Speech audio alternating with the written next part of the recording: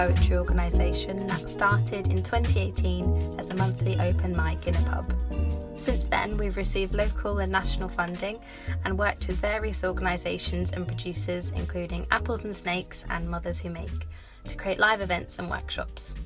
Our goal is to bring more spoken word to Exeter and to get people engaged in poetry in a way that's accessible and empowering and fun.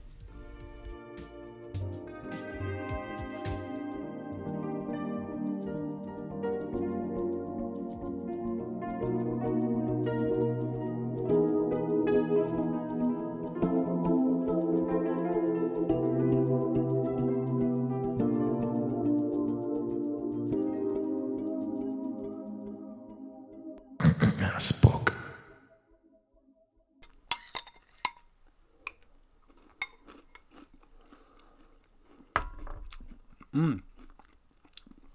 Sorry, hello. I'm eating Cheerios. Hi, welcome to Spork. This is Spork. It's our poetry podcast. It's our second one.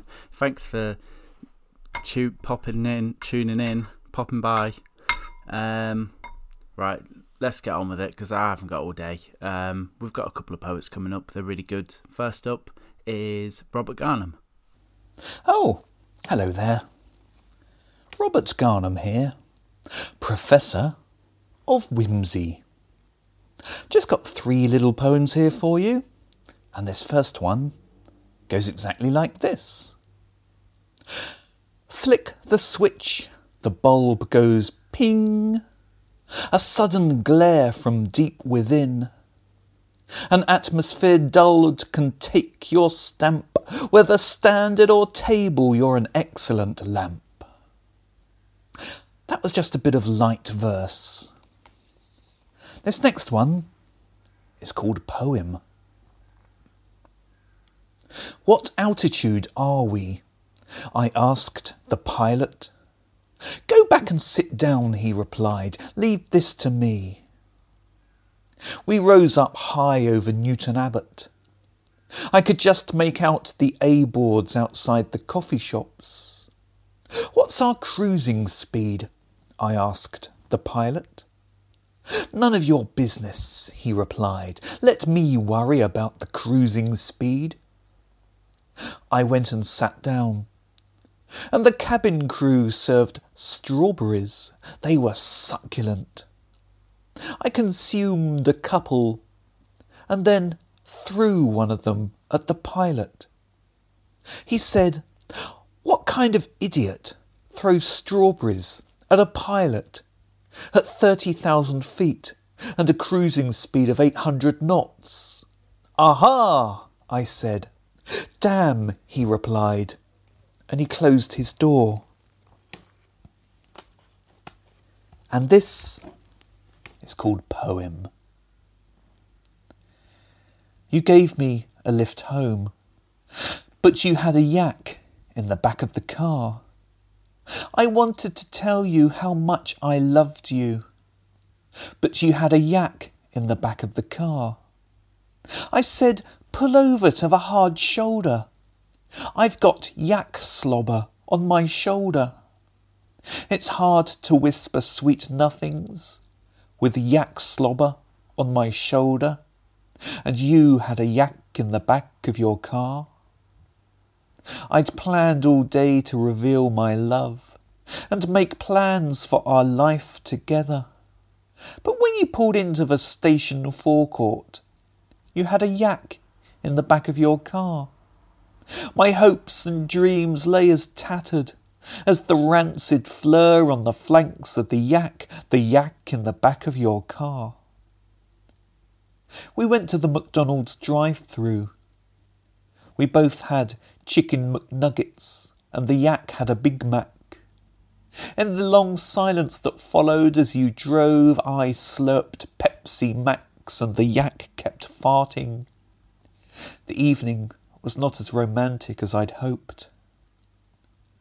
I'd built up the night as being the one, but the only intimacy I got was the yak resting its big chin on the top of my head, its stubbly beard and pungent aroma somehow reminding me of my Aunt Mavis. At the traffic lights, some youths pulled up next to us and yelled, "Hey, that thing belongs in a zoo." And the yak shouted back, "He's the only one who can drive." You got out of the car to pay at the service station. I tried to make small talk with the yak. I couldn't get anything out of it. For an animal called a yak, it didn't talk very much. And just as I was telling it how much I loved you, it threw up on my lap. We snuck into a late-night bar, you and me and the yak in a wig. But it got mistaken for Boris Johnson, and we had to get the hell out of there. As we drove, we sang along to late-night jazz, you and me and the yak in the back, soulfully, its beautiful crooning fogging up the windows with yak breath. And I wanted to say, "Hey, forget the yak. I've got something to tell you. I love you, and I always have, but I couldn't, what with the yak in the back of your car, who incidentally was the only one there who was even slightly horny." A psychoanalyst might say, we all have yaks in the backs of our cars. To which I might respond, "Hey, I'm paying 60 quid an hour for this bollocks." And then, of a sudden, you whispered, "Hey, let's find a hotel and make out." And I replied, "What about the you-know-what?" And you said, "It's an aphrodisiac."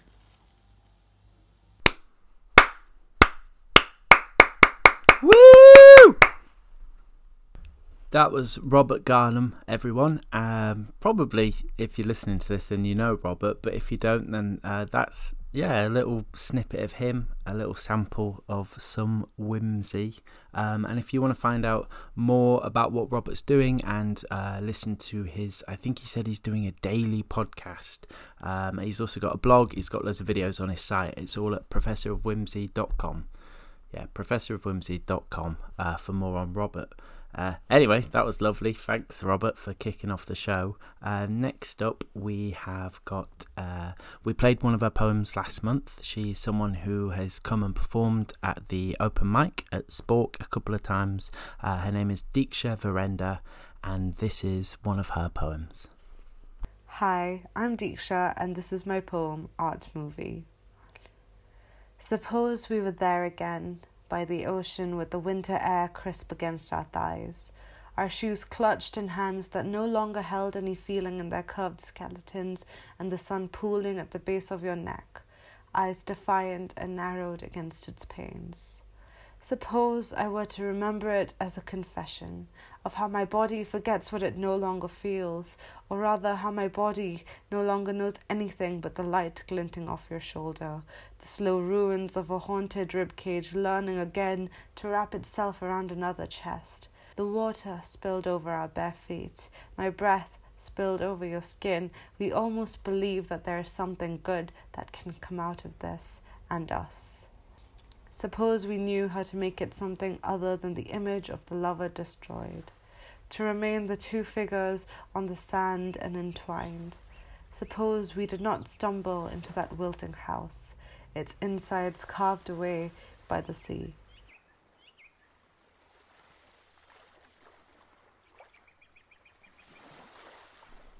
That was Diksha Virender. That was really, really beautiful. And as Diksha mentioned the sea, I thought I'd put in this little sea soundscape because it's quite relaxing. It's for your benefit, really, more than anything, listener. You know, making full use of the audio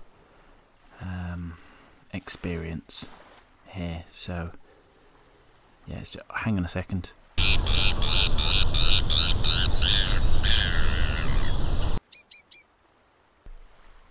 Sorry. Annoying. Where were we? Oh yeah, okay, right. I want you to relax now. Just breathe and listen to this royalty-free ocean soundscape and relax. Because our headliner, I'm very excited to say, is the wonderful Erin Bolands. Erin is an extraordinary poet from Leeds. She has facilitated a bunch of work. She's performed at Glastonbury and won the Glastonbury Slam. She's done a load of residencies. She's been on them nationwide ads, and she's got a new book out published by Burning Eye Books. It's called Alternate Endings, and you can get that now by going to Burning Eye. And she's performing for us. I think this is a really, really, really gorgeous piece that she's recorded and sent us. This is an extract from her new book, Alternate Endings, and this is Erin Bolands. Hello, I'm Erin. I'm here to read you a little bit from my new poetry book, Alternate Endings, which has just been published by Burning Eye Books. It has a loose theme of endings and beginnings and where they cross over a little bit. But between the poems, I've also scattered a selection of worries, things that I worry about, and it's also sort of about the domino effect of worry and how one can create another. I've popped them in the book as a bit of a change from the poems, and they're scattered throughout it, but I'm going to read them all together here. But of course you can pause if you need a break. I certainly know that feeling. So here are all the sections of Worry Doll from my little book, Alternate Endings. Big thanks for listening, and to Chris and the Spork team for inviting me to share something. This is Worry Doll. I worry about not doing enough exercise, so I go swimming. I worry that because I don't do enough exercise, my swimming is too slow for someone of my age and health and capability. I worry that the lifeguards are judging me. I worry they might suggest ways I can improve my technique. I worry they might ask why I am slow. In case this happens, this has never happened, I decide that I will say I'm recovering from an injury, probably a torn ligament in my shoulder, and that not being able to swim faster is really frustrating. I worry that if I say this, it will lead to questions and conversations around shoulders and ligaments that my limited biology knowledge will not support. If this happens, I will say that I think it was a torn ligament, but I was too busy to get a diagnosis, so I'm just easing myself back into my very sporty life with some gentle swimming triathlon next. I make a mental note to never mention the word triathlon, not even as a joke. There is no scenario that would end well if I ended up having to do a triathlon to prove a point. It would kill me. I worry about my effects on the environment. I decide to stop using tampons and pads. I Google menstruation cups. That's a minefield. There are different sizes and shapes, and I don't know what size or shape my vagina is. I've never really seen it that way. No one has ever told me. It appears important to know how high your cervix is, and I'm not entirely positive, I'm 100% sure which bit the cervix is. I worry I don't know enough about my vagina. I worry my lack of knowledge about my vagina is impacting negatively on the environment. I Google how to find the height of my cervix. I instantly regret that. I worry about my internet browsing history. I always worry about my internet browsing history. I worry that they will scour it after I'm dead and draw false conclusions from the number of times I visit certain people's social media profiles. I worry that if I delete my internet browsing history, it will look like I have something to hide, which I do. But it's a slight obsession with what so-and-so is up to, or what what's-her-name looks like now, and a semi-genuine belief that I might be able to solve some of the most high-profile missing persons cases with a few sage Google searches, and a few after that, but it's nothing sinister. But if I delete it, it might look like it, mightn't it? So best to leave it. Live with it, die with it. I worry that my housemates are shit at recycling. I worry they will think I am a killjoy if I tell them that they're shit at recycling, even in a nice way. Is there a nice way? I worry about my lack of authority. I worry that my lack of authority is having a negative impact on the environment. I worry I will run out of phone battery, so I take a power bank. I worry that might break, so I take 2. I worry someone else might need a power bank but have a different phone, so I take 3 cables every time I leave the house. Sometimes I worry that they will think I'm strange for having a cable I don't need, so I stop myself from offering my power bank.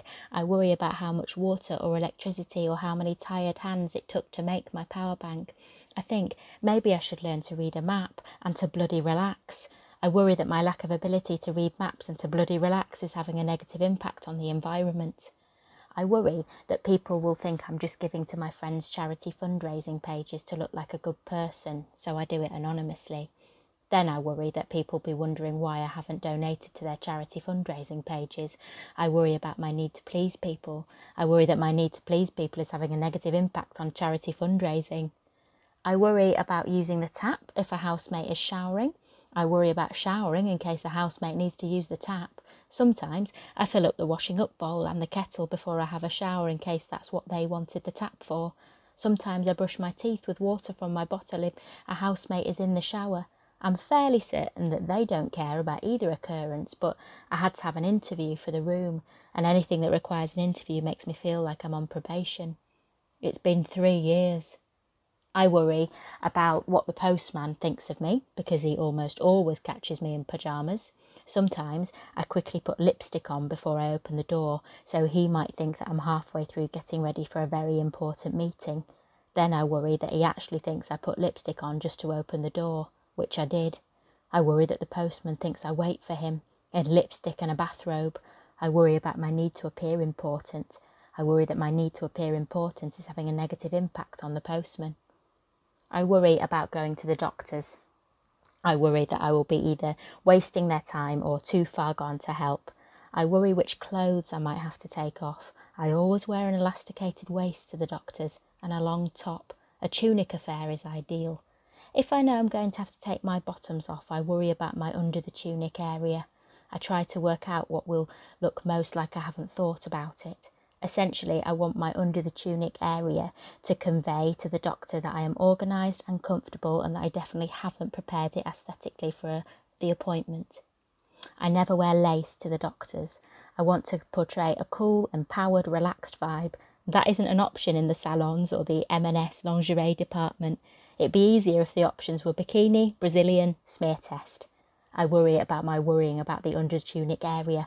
I worry that my under the tunic area is having a negative impact on the NHS.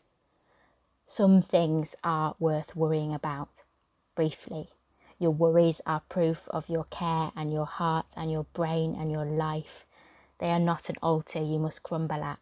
Do not assume the cars will stop. Look twice. That has always been a good idea. Check your symptoms with a real live person who has done the reading for you. That is good. Use compassion as a compass, and don't always feel the need to pack your bag in preparation for every sort of natural disaster every time you leave the house. I am working on those ones. I am working at smiling at worry like a naff joke, on giving it the same amount of attention that I give advertising or cold callers. I am making lists of things I used to worry about that melted, of things I might do with the time I used to use to worry. I look at these lists and I smile, at times sleight of hand. Then I worry that I've left off something very important.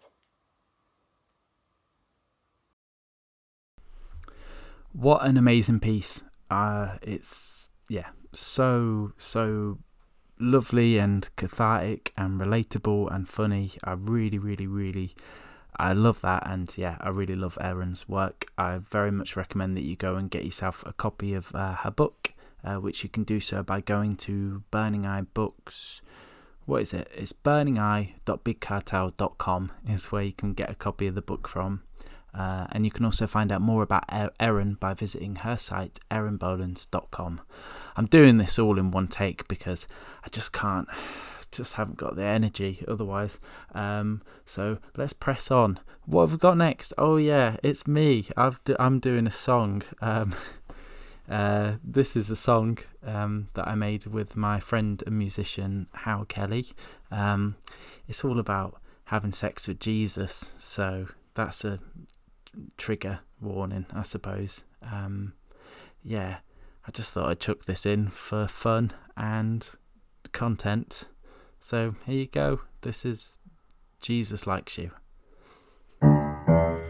Yesterday a bloke in a suit came to my door, big gleaming grin and pamphlets. He was either Mormon or Samaritan. I didn't let him in. I'm sorry mate, I'm just not interested. I think you might be. He was unperturbed, he said he had some news, and had I heard? Jesus likes you. What? Jesus likes you. You know, I mean he likes you. Jesus? Yeah. But he doesn't even know me. I know, I showed him your OK Cupid profile. Okay. So what do you think? Well, I don't know really. Does he actually like me? Yeah. Well, what does he like about me? He says you're down to earth and he likes that. Plus he's got a thing for ginger. Does he actually? He wants to know, do the carpets match the drapes? He wants to know Wait, if you're wasn't free you tonight. this ginger? He doesn't talk about his exes. He thinks you're sexy and he likes your pics. He wants to know if you're sheared below, and have you got a thing for beards? He'd like to have you round to dinner if you're keen. Do you like Middle Eastern men? Do you like Middle Eastern cuisine? I hear his cooking's to die for. The last supper party he threw was divine, and he hopes you like wine. He's got a nice little full-bodied red. He's a wonderful host, he bakes his own bread. He'd love to get you round, he'd love to get you into bed. He's bound to make you come, he's sort of inside everyone, but he'd love to get inside you, really inside you. He wants to see more pics, he wants to know if you're on Grindr. He wants to know if you ever come. He reckons you're a bottom, he's a tom-top, occasionally verse, but only for the right kind of person. He wants to make you way, he'll never fail. Show you what it's really like to get nailed. Show you what it's like to bathe in his eternal light. You're a slave for just one blissful night of sin. To be a savior, swathe you in undying seed. To scream his name, wash his feet. He wants to know what time you'd like to meet. Shall we say 8? Alright, mate. So later that evening, Jesus came to pick me up. I waited by the door, nervously buttoning and unbuttoning my shirt sleeves. When he finally arrived, he pulled up in a silver Chrysler and walked slowly down my path. Are you Chris? He asked. Yes. Oh, right. Sorry, is something wrong, Jesus? No, it's just you look a lot better in your pictures. Oh, I'm sorry. No, don't worry. He sighed, it's just good lighting, I suppose. Do you still want to, you know? He was stood in my doorway, his eyes glancing cursorily over my body, my face reflected in his Ray-Bans. And I was thinking of the paintings I'd seen of Christ, Da Vinci, Michelangelo. Scenes of the crucifixion, of washboard abs and gaunt model-like cheekbones. I suppose nobody looks as good as they do in their pictures, I thought as I stared down at Jesus. Middle-aged, dumpy, 5'2" Jesus. His bald spot glistening in the evening like Jesus. Considerable stomach overhanging his bowels. Shall we do this then? Sure, I'll get my your coat.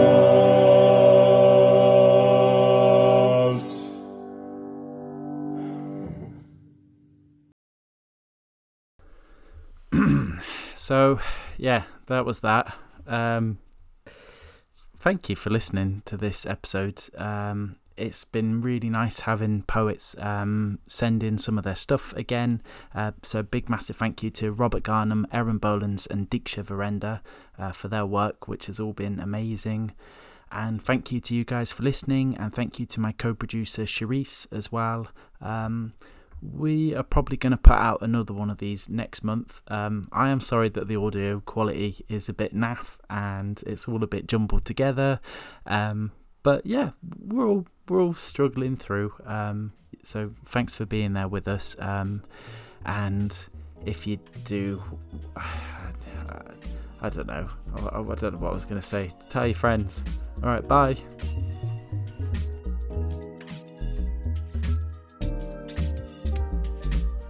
Oh yeah, and sorry, almost forgot. Big massive thank you to Hal Kelly for recording that Jesus song back in January this year with me, and also for making our theme tune.